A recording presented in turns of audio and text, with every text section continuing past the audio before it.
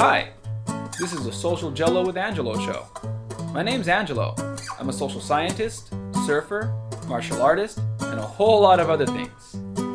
Coming to you live from Kasai City, Japan, the Social Jello with Angelo show. What's up, and welcome to Social Jello with Angelo. Today I am here with John, the Pitmaster Hackelman, Anthony Mealy, and Mickey Lopez, D-Sal Boxing Academy coach, and Anthony coming out of Kajukenbo, Boston, the Pitmaster coming out of The Pit. Today we're going to be talking about a few different topics, but everyone, you want to go do a quick round, introduce yourself real quick? John Hackelman, Pitmaster.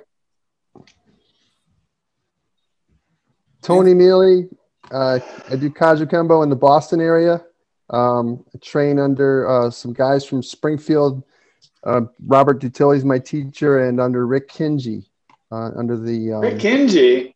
Yeah, under the Liaoning line. It's a guy from, he's from LA, right? Yeah, yep.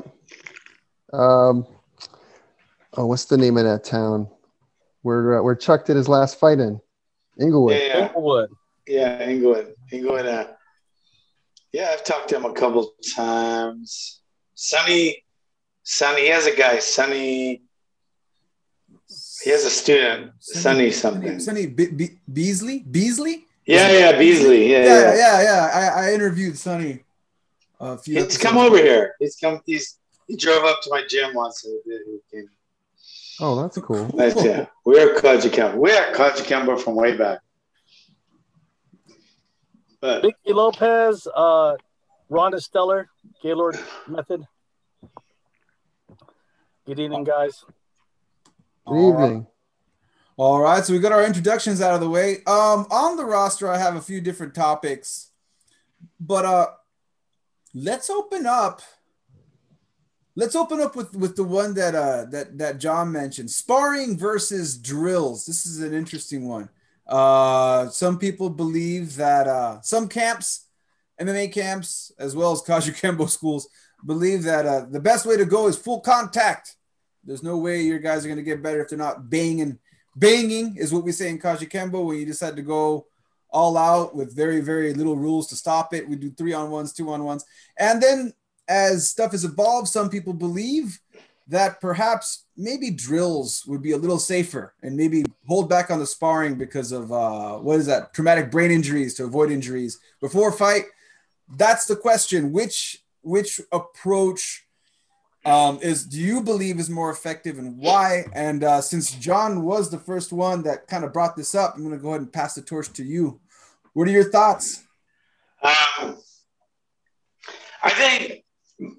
say the majority of the people that say it should be harder, hardcore, train like you fight and yada, yada, have never had to really spar hard. They don't even fucking know what it's like.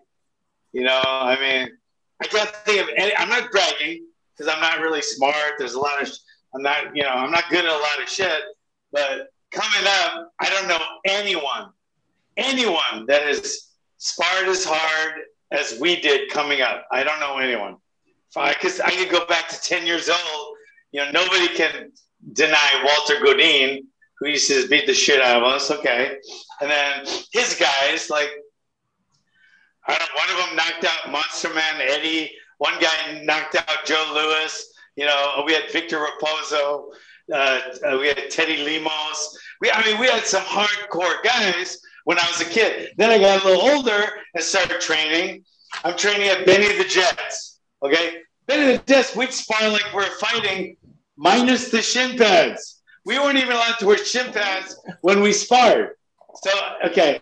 Then I come up, start the Pit in 1985, and I'm like, man, this has to be the real thing. I'm going to take Kajukenbo and I'm going to make it like 10 times more realistic. Take out katas, take out forms, take out taiokas, take out grab arts, take out punch tricks. I'm just going to make it realistic. But you got to be real. So we used to beat the shit out of each other. Then we get guys like Chuck Liddell coming in. And imagine every class sparring like 2 or 3 rounds full on with Chuck. So our belt testing, I mean, our green belt testing was, consisted of like 10 minutes of anything goes sparring with new guys being thrown in. So when I say this, I know what it's like on the other side. But now that we don't do that, my guys are every bit as tough. They just don't get punched in the face all the time. So not even worrying about traumatic brain injury or whatever, it keeps your students more. It's more fun to not. And it's just as good. It's just as good. I can prove it, I can name like 20 fights to prove what I'm saying, but it's just as good for the street or for the cage. And anybody that thinks, all the guys that tell me it's not, they've never gotten punched in the face by 5 minutes with Glover and 5 minutes with Chuck Liddell like I have. So I know what that, broken nose and getting the shit kicked out of you is, but it doesn't have a place anymore. It just doesn't. You're not going to get tougher. You don't get tougher as a night fighter by getting continuously stabbed, right? You're not going to become a better cop by getting shot in the chest all the time. It doesn't make sense. So you don't get better. You don't get tougher. You just get a little loopier upstairs. And the main thing to me is it's not as fun. So when you take that out of the equation, people aren't going to want to train as much, so they won't get good at anything. So at least, it chases away kids and adults. And it doesn't make you have a tougher school. It just makes you have punchier school. Too much? No, that's good. That's good. But then before I move on to Coach Mickey and Tony's answer to this, what's the alternative when you talk about drills? Can you give like a concrete example of what kind of drills you feel still instill that? I think so like a kata is like 20 something moves of crazy movements and stances that mean nothing. But with my drilling, is like a couple techniques here and there, and then they go back and forth with it just to get it in their muscle memory. Like I have to do a 1-2 skip, liver kick, tie clinch. Something they're going to do in a fight. Because if you go 1, 2, 3, and then 4, 5, 6, then 7, 8, 9, that's not realistic because the fight is always moving. It's dynamic. It's ever changing. You can't predict all these different moves. He's going to do this, and then I'll do this. You have to just go do your thing, and then the back and forth with that drill.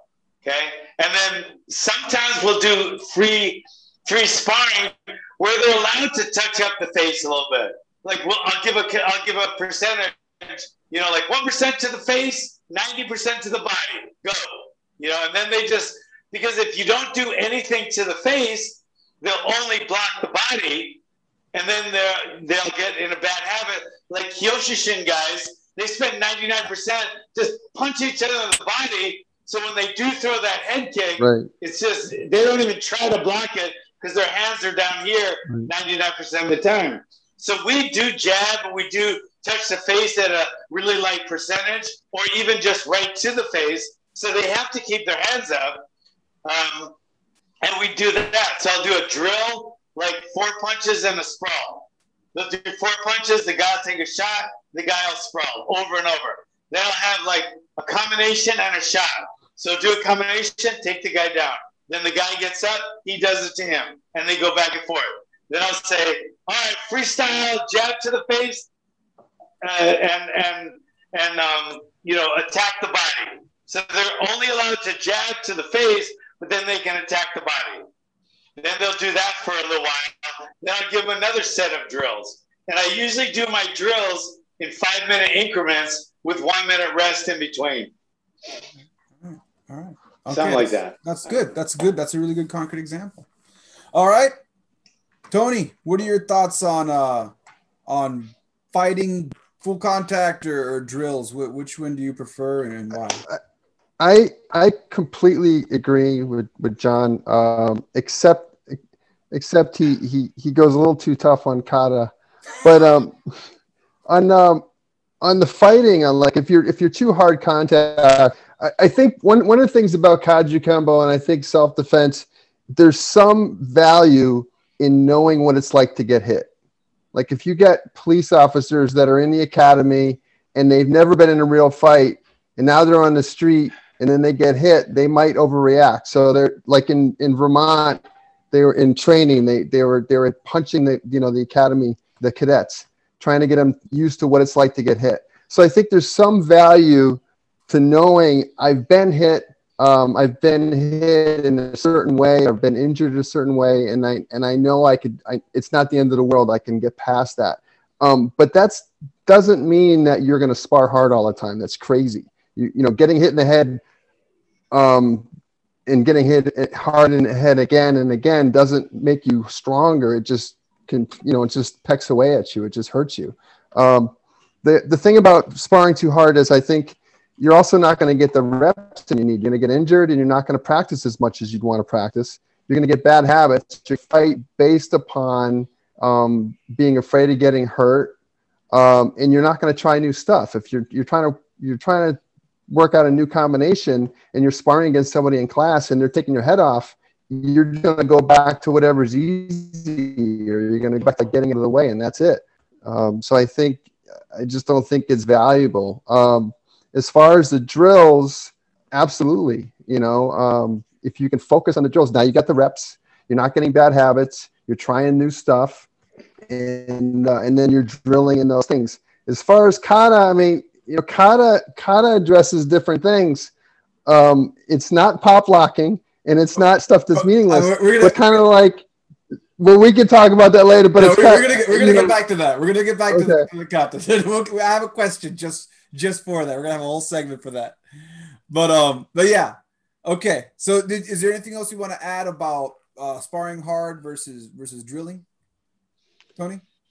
No. I think I think drilling's better. I think sparring light is better than sparring hard. I think sometimes you have to spar hard. Sometimes you want to get in a real match or even a street fight, maybe once or twice in your life. Maybe that's good. But no, you're going to just hurt yourself if you keep on sparring hard.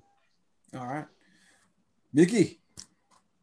Yeah, I agree with both you guys. I think there is a time and a place for it. I believe that you have to go at fight speed, and you got to see how your athlete behaves when they get hit. Now, considering that, if they have had a lot of fights, then we go to drills. But if you're having a total green newbie, you got to see how they react, because if they're getting cracked in their face, maybe they're not ready to fight. Maybe they shouldn't, drill a little bit more, because, a lot of people getting hit for the first time is not a fun experience. So they got to kind of see how they behave. That's what I think.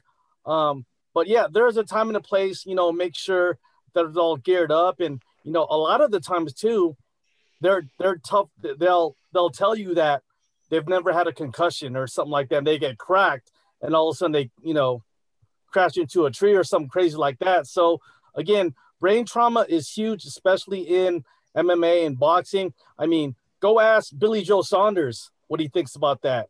I don't know if you guys saw the last Canelo fight, but you know what? As I get older, we tend to be a little smarter. You know what? I'm not that 18-year-old kid that will recover the next day. And I'm sure John, that when you're training Glover, that you're watching his sparring a lot, and you're making sure he doesn't get hurt before his big fight.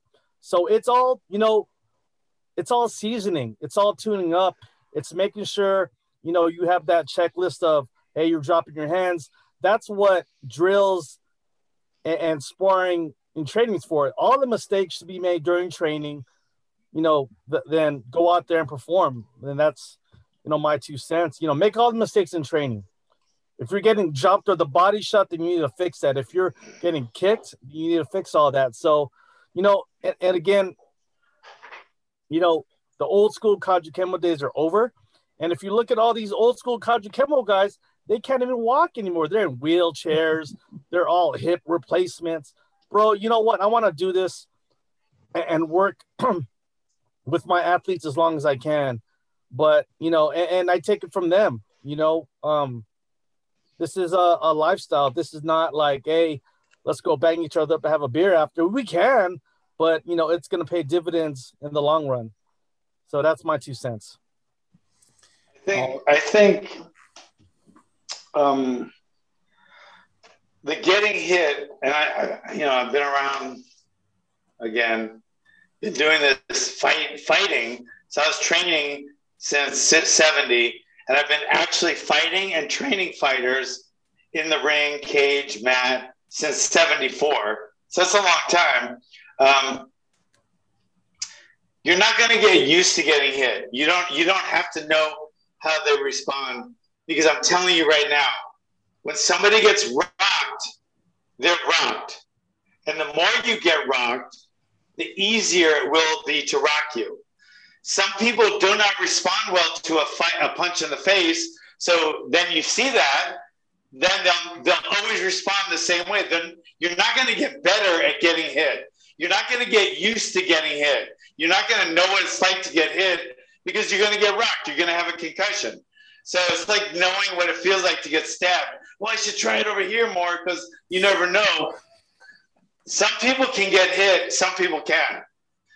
Some people have a chin. Some people don't. Some people have a chin, then they don't anymore. You never don't have a chin and do, but sometimes you do have a chin, then don't. But it all comes in your heart. Like the old Kajukenbo, you know, animal instinct and stuff like that. But that guy will never make it in fighting, the guy that doesn't want to get hit, and he'll always do that. You're not getting used to it. Then he does that the first time he gets hit. Then all of a sudden the second time he doesn't do it as much. Then pretty soon he gets used to it. No, you can tell the first time.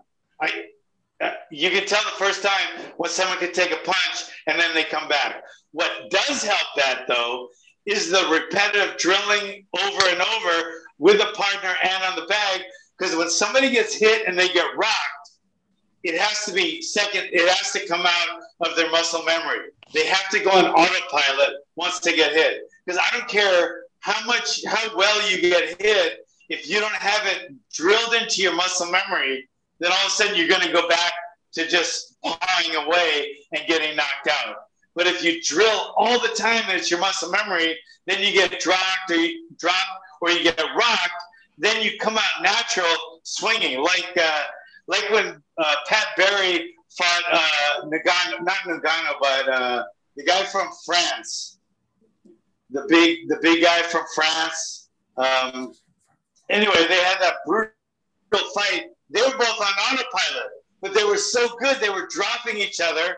They were completely concussed. So they were just going on natural, instincts, but they've been kickboxing for so long. They're both kickboxing champions.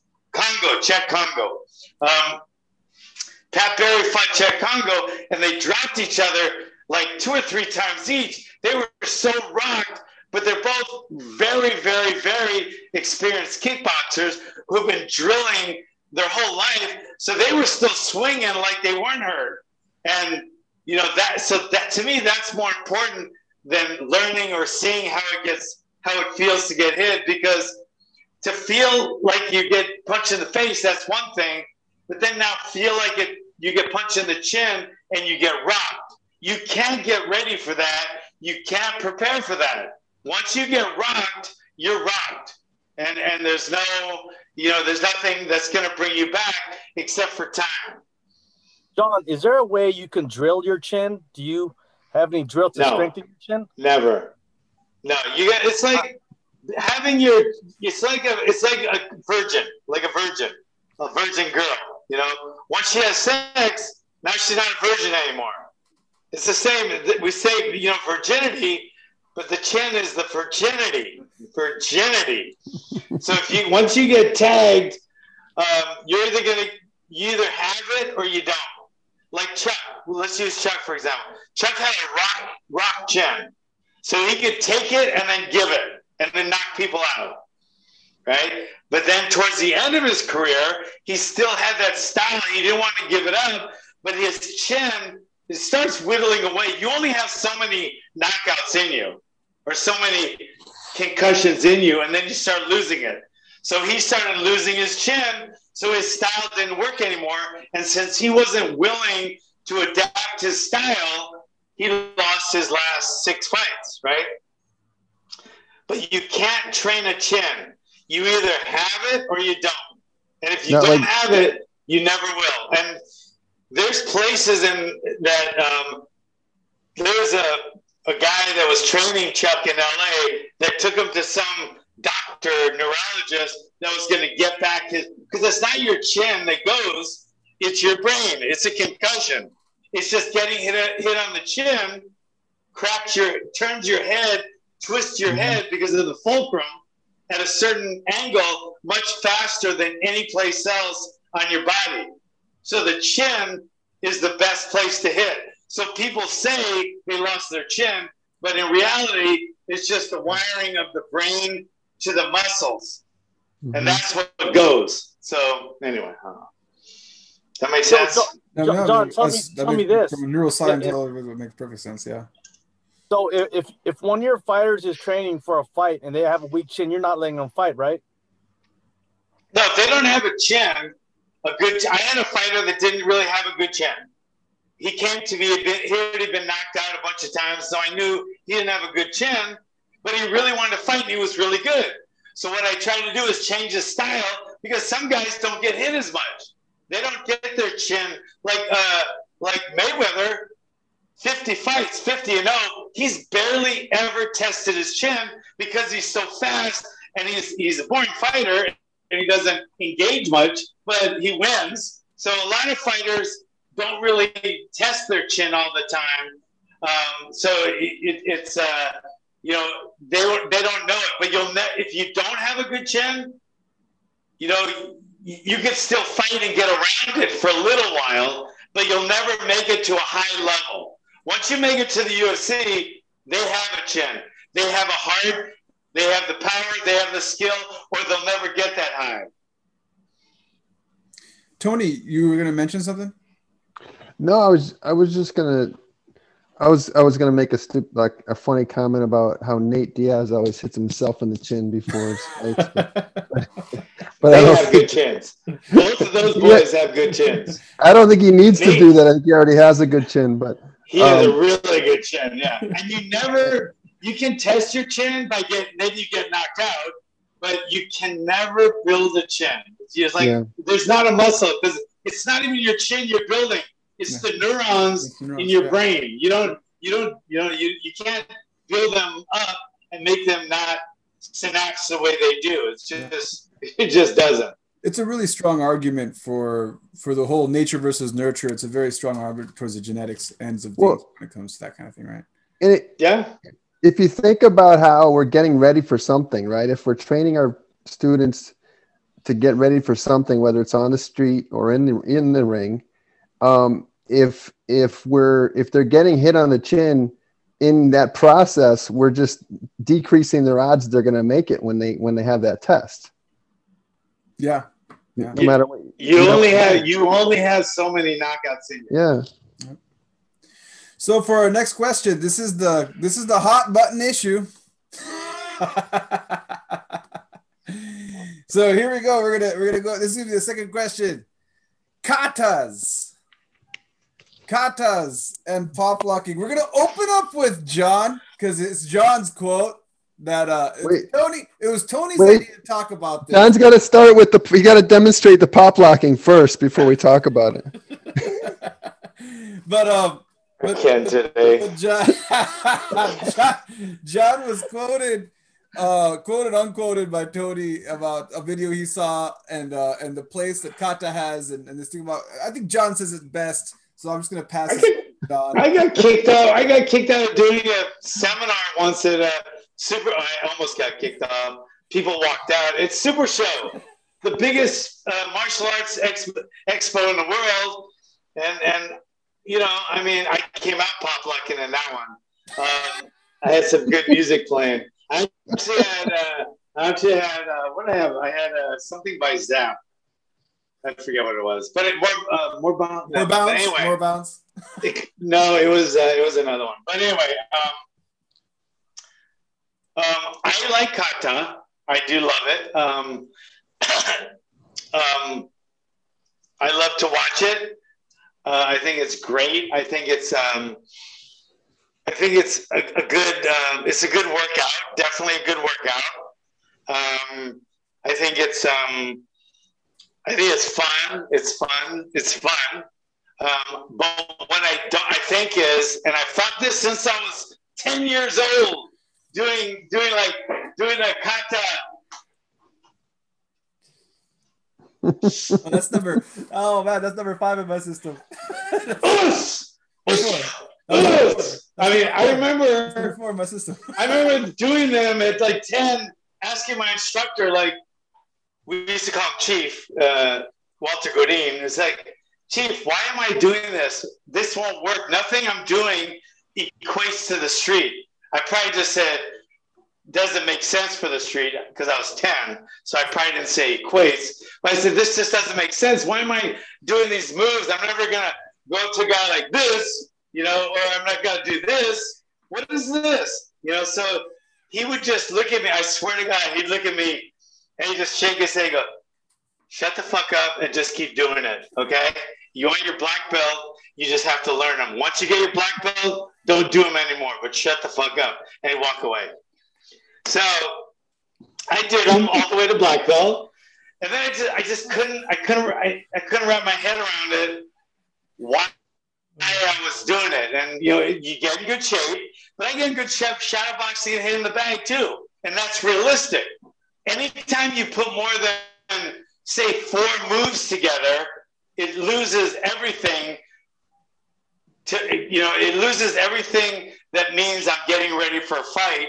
If you put it together in a group, and you choreograph it, a fight is so unchoreographed, it's crazy. You know what I mean? So you want to put a combination together or a defensive move together.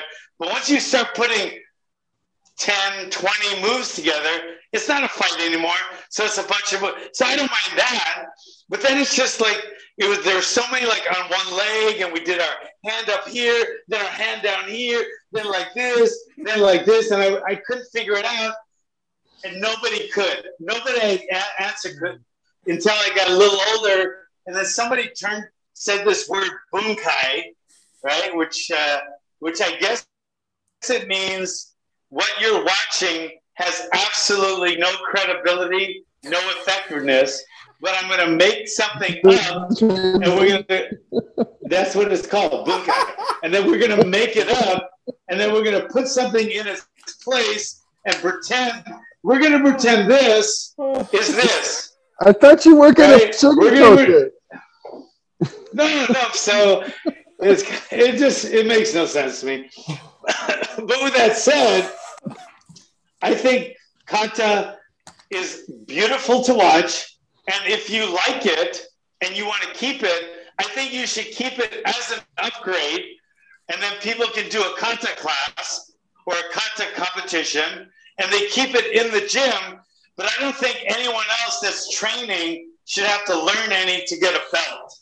Because I just think everything in my belts curriculum has to do with martial arts, like somebody jumps you, you jump somebody, whatever. Everything I do in each curriculum, each belt level has to do with that. So if I start vying off, like I said, I might as well get into some, pop locking or something else. And because they're both fun to watch. They're both great exercises. They're both entertaining, but neither one of them has anything to do with martial arts. Bang. And Godin, my instructor, when I opened my school and Godin came up and tested, he helped me test Chuck and some of my other guys for black belt before he passed away. He loved it. He said, "You're black belt now." I said, "I don't have any katas, He goes, "But I changed the name from Kaji Kempo to Hawaiian Kempo. I did that in '85 because I didn't want to be I don't want to be disingenuous. I don't want to be untrue to something called Kajikempo, but then I'm not really teaching Kajikempo. So I couldn't even think of a name. So I finally came up with Hawaiian Kempo. So that's when I came up with that in '85. So, sorry. All right, go ahead. All right. La la la la la la la la. That was good. I'm gonna get beat up. If you guys could beat me up through the Zoom, you'd beat me up right now. I'd be like, I'm so glad that there's a space here and I can't bobbing and weaving. I actually thought you were going to give a serious explanation of what a bunkai means, and then I almost died laughing when you said yeah, because there's nothing. You can't be serious about the meaning of bunkai. I've looked it up. I've tried to get the definition. I've asked, Shotokan guys, Kung Fu guys, karate guys. Like, nobody knows. They just say it's the philosophy. It means the philosophy of the move. And the move a left hook doesn't have philosophy. You just imagine if it wasn't. Imagine if the left hook wasn't really a left hook. It's a bunkai, but it's really meaning this. But you're doing it like this. So that's how much sense that makes. All right. I think. Okay, so Tony. But with that said, this is with a disclaimer. If Godin died, well, before he died, I started my own system, which he was behind me 100%.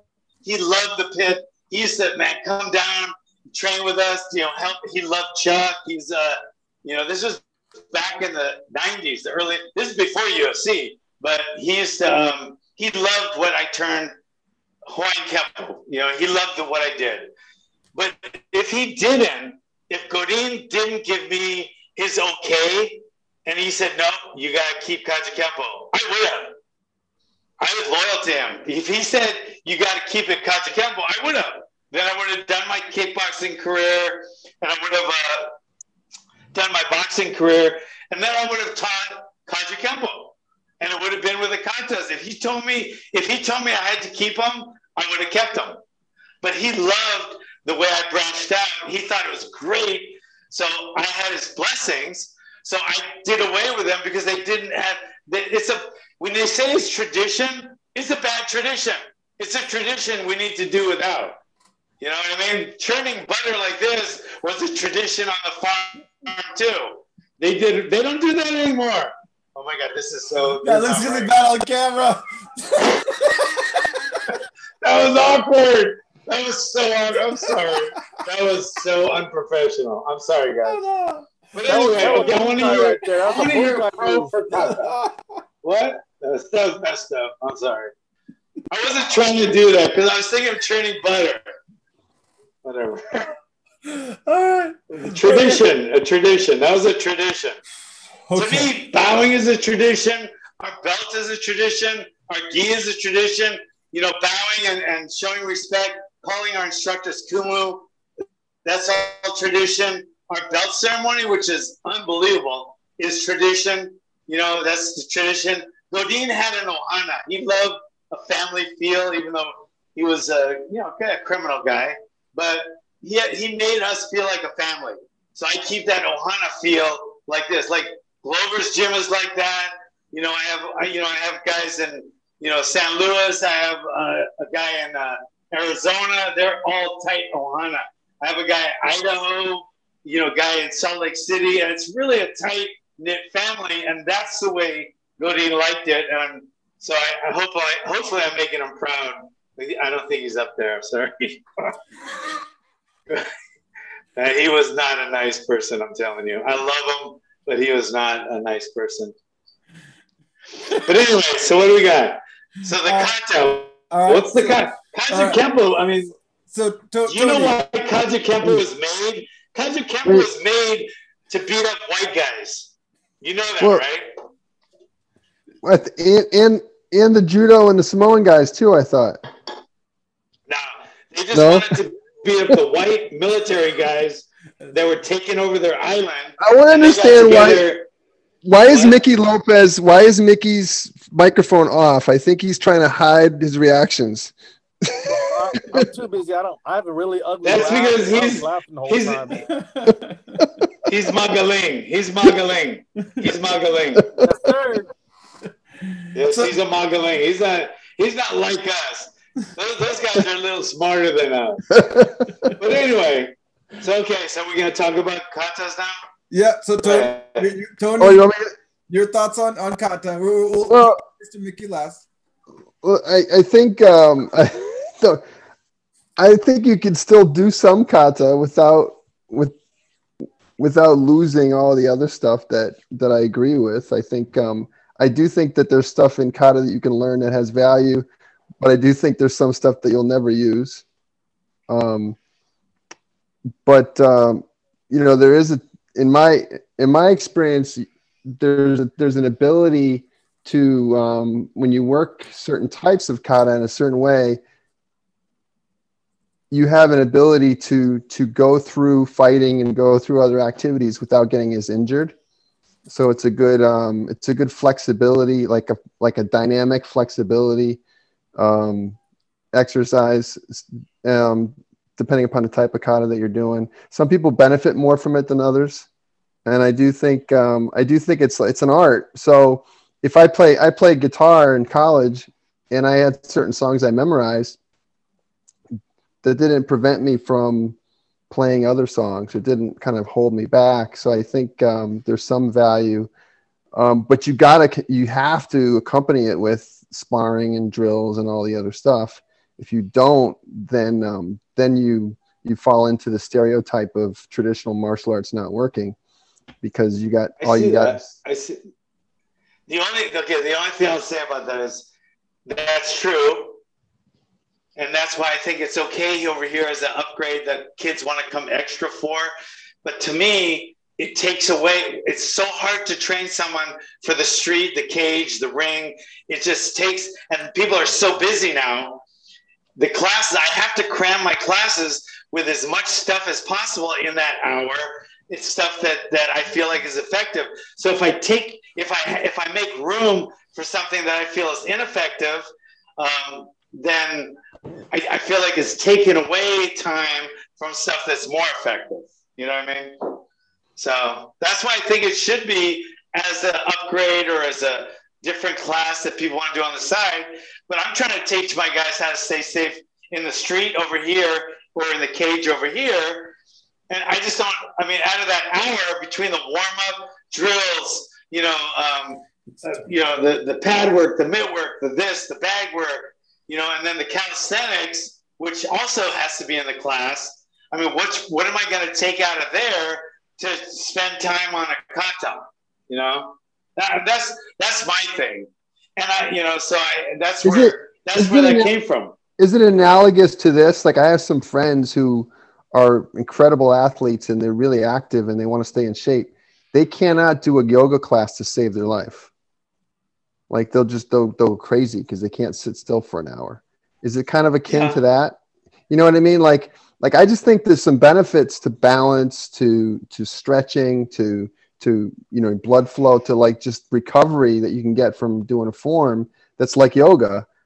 But some people just don't like it. Just drives them crazy. Like, they feel like they're wasting their time. You know what I mean? So you think, like, after the class, instead of like Tai Chi, throw in a kata or two?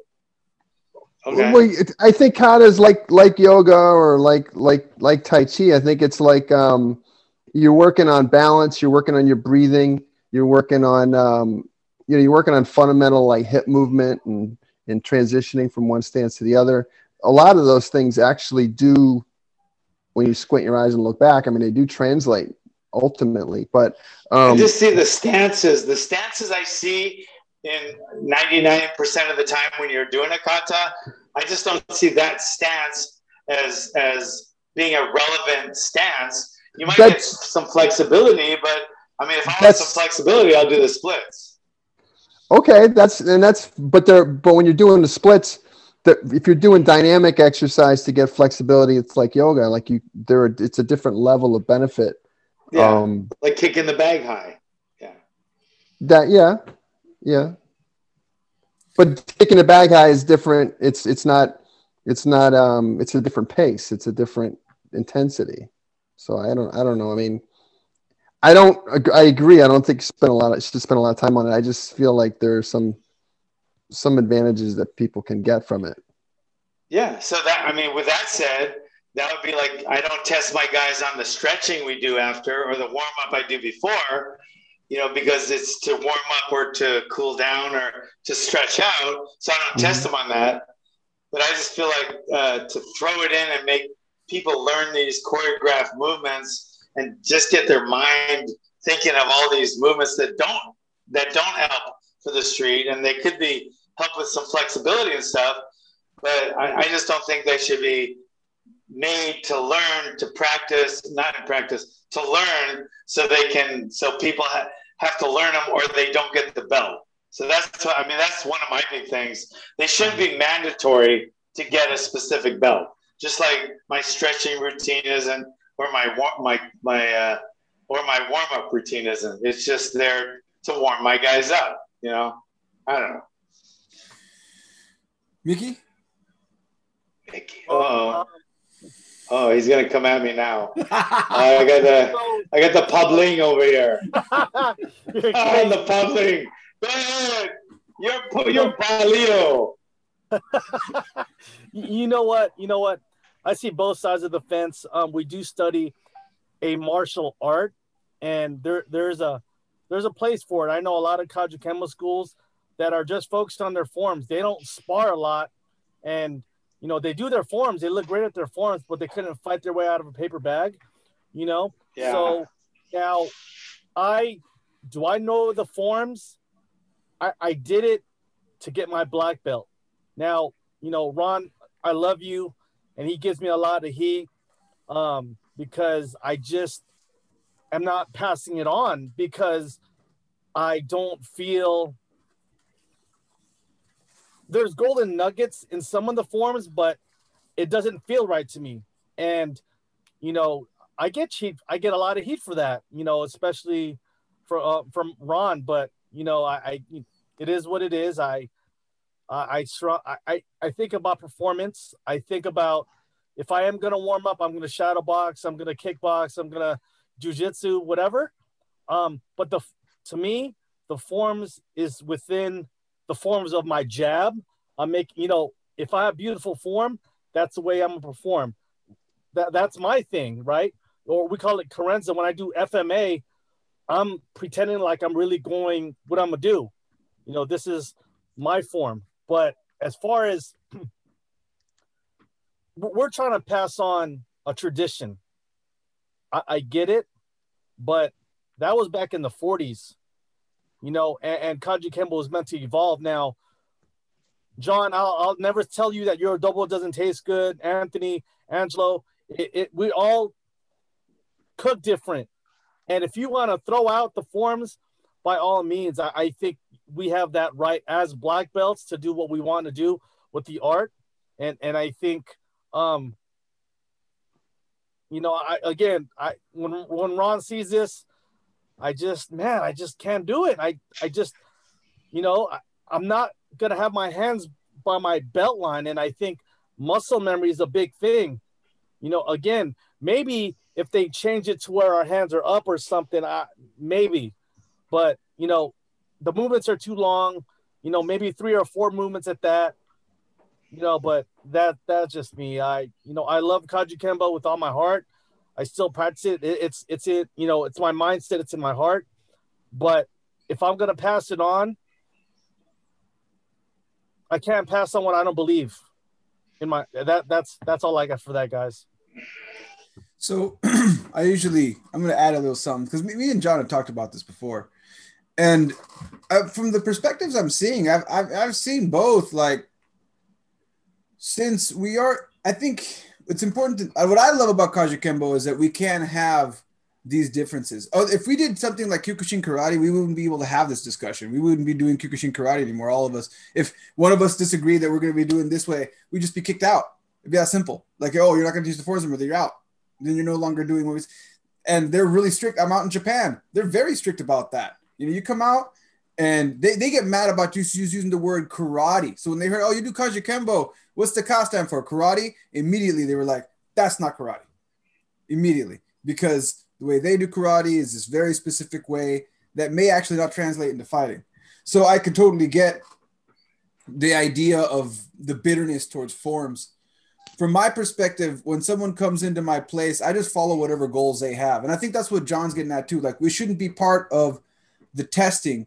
But again, since I'm more going off the Kajikembo thing, what I'm looking at is I don't know when someone walks in what exactly they want out of me, why they walked in through that door. And whatever that is, I'm going to follow. Like right now, I'm training a boxer. He's a professional boxer who wants to get into kickboxing. He does not want to do any grappling. He came in because he wants to do a kickboxing match in 6 months. I'm not going to waste my time teaching him any grappling because he doesn't need it, because he's not going to use it. He's not going to use it. If he asks me later for grappling, great. We'll teach him grappling. But right now, what he wants and what he needs is to get ready for his kickboxing match. So we're just doing kickboxing drills over and over again. And then I'm showing him, he's also done some karate. So I said, okay, we're going to go over some stuff like stuff they don't use in kickboxing that you can use if you want to use it like a side kick. But again, your fundamentals are going to be kickboxing. So it really depends. And then I have other people that come in that say they really like kata. And if you want to do kata, again, but again, my kickboxer guy, I train him in the mornings. If he comes to a Kajikembo class on a Tuesday or a Sunday with the guys that want to do Kajikembo and want to do some forms, I warn him they're going to be doing some forms. You don't have to do that. You don't want to do forms? Go work on a combination on the bag while they do their forms, and then we'll come back and we'll move on to the next part of class. But I also agree with John. The time management thing is really big, right? You only have 1 hour, and you don't want to waste your time doing something that's not equal to the goals of the people that are in there. And that's where forms become a problem, because many people come in, they don't want anything to do with forms. So if someone tells me that, there should be a space for them, and I shouldn't have to waste their time, waste everybody's time and showing them something that like John did. He got rid of it later anyway. So, but I get it. Yeah. I do like both. When I tore my LCL in my last grappling match, I could barely walk. And the one thing I tried to do shadow boxing. I couldn't even stand straight for that. So one of the last things I could do was forms, even though I hate them so much. So it was something I did till my LCL got better. And then I got back to my regular training and life went on. So, I mean, there is things you can do with it. Should it be part of the primary curriculum? I agree. It shouldn't be part of the primary curriculum. It shouldn't. It's a waste of people. And when you say martial art, an art, the word art is followed. I mean, it follows martial. So it's just an art. It's like it could be like a running art. So we just run. It could be a swimming art, an art form of swimming. So martial, meaning warlike, means it's an art of warlike movements. I don't see any of that as warlike. I see fighting someone as warlike. So I feel like the word art, martial art, people go, well, boxing's not it's a martial art. So is grappling, so is wrestling, so is kickboxing. They're all martial arts, right? Mm-hmm. Some are sports, some are for the street, but they're all martial arts. So it's like when you don't have to be fancy and do like different things to be a martial artist. You don't have to. Now all of a sudden you don't have to be an artist. Like you're not painting, you're not dancing, you're not you're not doing a sculpture. That art means fight. So you're doing martial arts when you're fighting someone. So the word art is some people kind of get weird about that word. Like, well, it's a martial art. It's different. You're supposed to be really kind and like Miyagi and do stuff like that and da-da-da.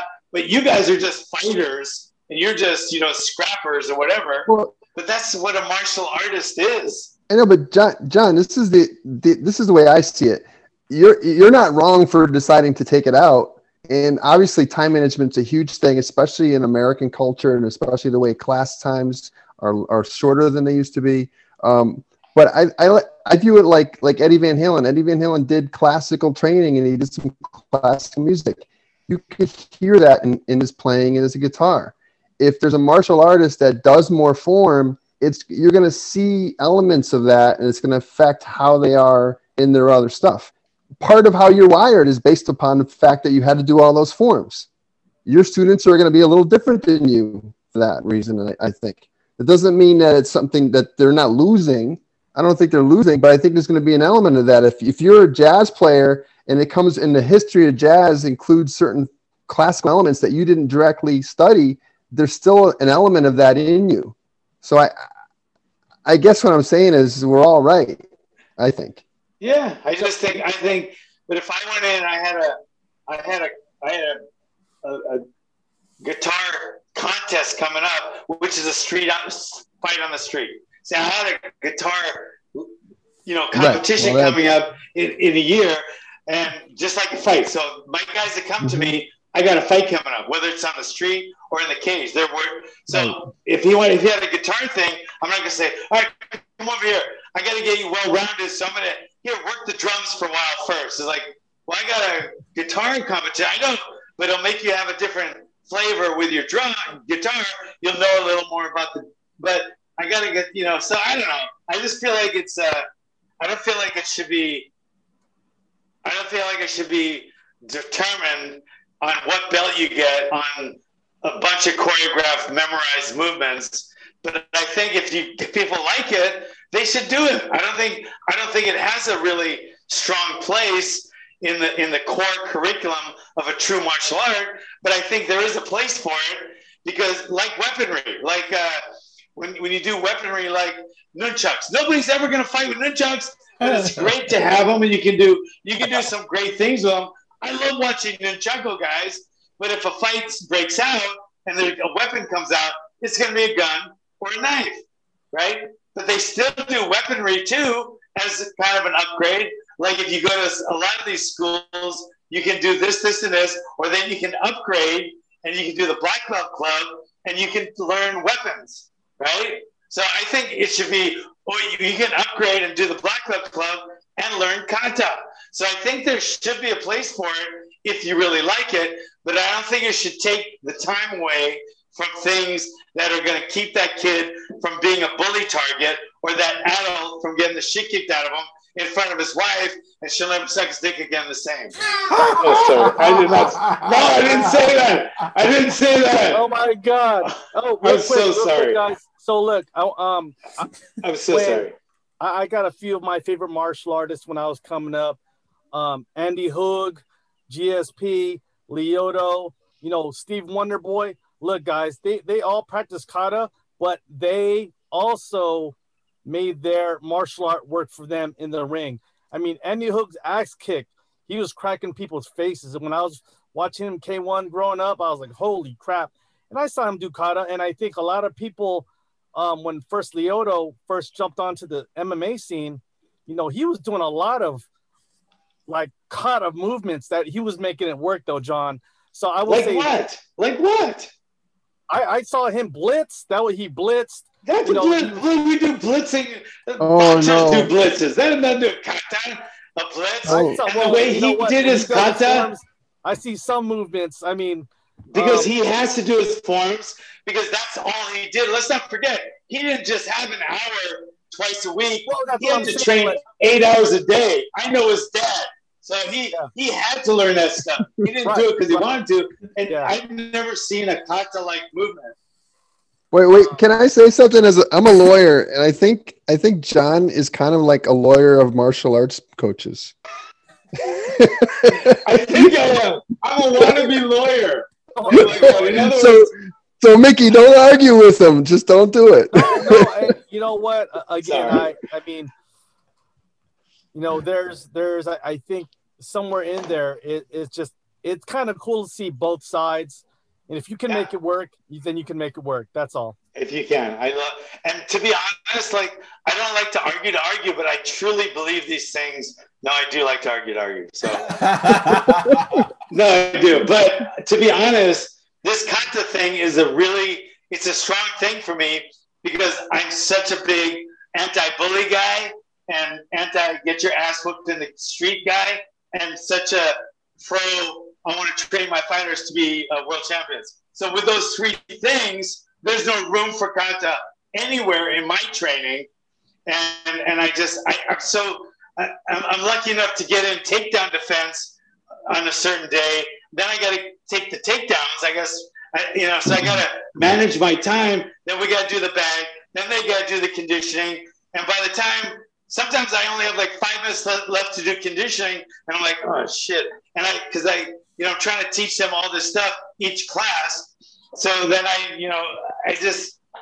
me, it's a thing about time and what the priority is of us as martial artists. And I don't think it's to teach a bunch of choreographed movements that have no effect in the street, including the blitz. Sorry, that was a joke. And again, that was a joke. It comes down to the goals, right? What the goals of the people that are walking through that door. So, like for me, I've had people come in. I had someone come in once, like, I want to do wushu, and I'm like, I can give you some basics, and then you can go to a wushu place. Like, if that's what you're looking for, I can give you some basics, and then you go to a wushu place. Am I going to grab my entire class and have them follow a whole wushu class because this one student wants to do wushu? No, please come after class. I will show you some basics of wushu, but I still encourage you. I cannot be your wushu instructor. You need to go somewhere else and find yourself a wushu instructor, because that's not what I do, right? So it really comes down to the goals of the people walking in and the goals you have as their instructor, right? Yeah. Especially that's what that said, right? Well, I had one more question, guys, but the hour just flew right by.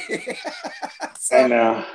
I just got brutalized by 2 guys. Now I gotta go hang my head. Now my wife's looking. She's watching from the side, and thanks a lot, guys, because she's not gonna. You know what? The same way she usually does. Because she doesn't like to see me get my ass handed to me, verbally or physically. Well, I don't think any of that happened. I think it was a really good balance of for anyone listening. I hope they can walk away with some good points as far as what they want to do with their schools. I want to thank John, Tony, and Mickey for coming out and sharing their thoughts. And I want to John, hey, how's that left hook Instagram thing? Is it coming along? I got like two. I got like a bunch of looks. I mean, I had a bunch of views, a shit ton. But I'm gonna do mine soon, sir. I'm gonna do mine soon. Is this online somewhere right now? As we're doing, this is not the. Are you talking about the Instagram video or what we're doing? Yeah, no, right now while we're talking. Oh no, this is not live. This is recorded. Oh, because somebody just texted me like it looked like they're watching me. But okay, so it was a fail. I think I had like 1,500 likes or something, but not many. Only 2 guys sent me videos of their left hooks. I'm gonna send you mine pretty soon, sir. I've been lagging. Send me yours, and then so you can win. So I'll send you the what do you call? What is it? What hoodie? Give me my hoodie. Sure, sounds good. Thank you. All right, guys. I'm out here. We gotta go to dinner now. All right, y'all have a good dinner, and for you guys. All right, mahalo. All right, guys. Catch you later. Mahalo. Peace. All right, well, that's Social Jello with Angelo. You can see my daughter hiding in the background, so we are getting to a wrap. Make sure to smash that like button, smash that subscribe button, and we will catch you all next time. Peace. Cheers, guys.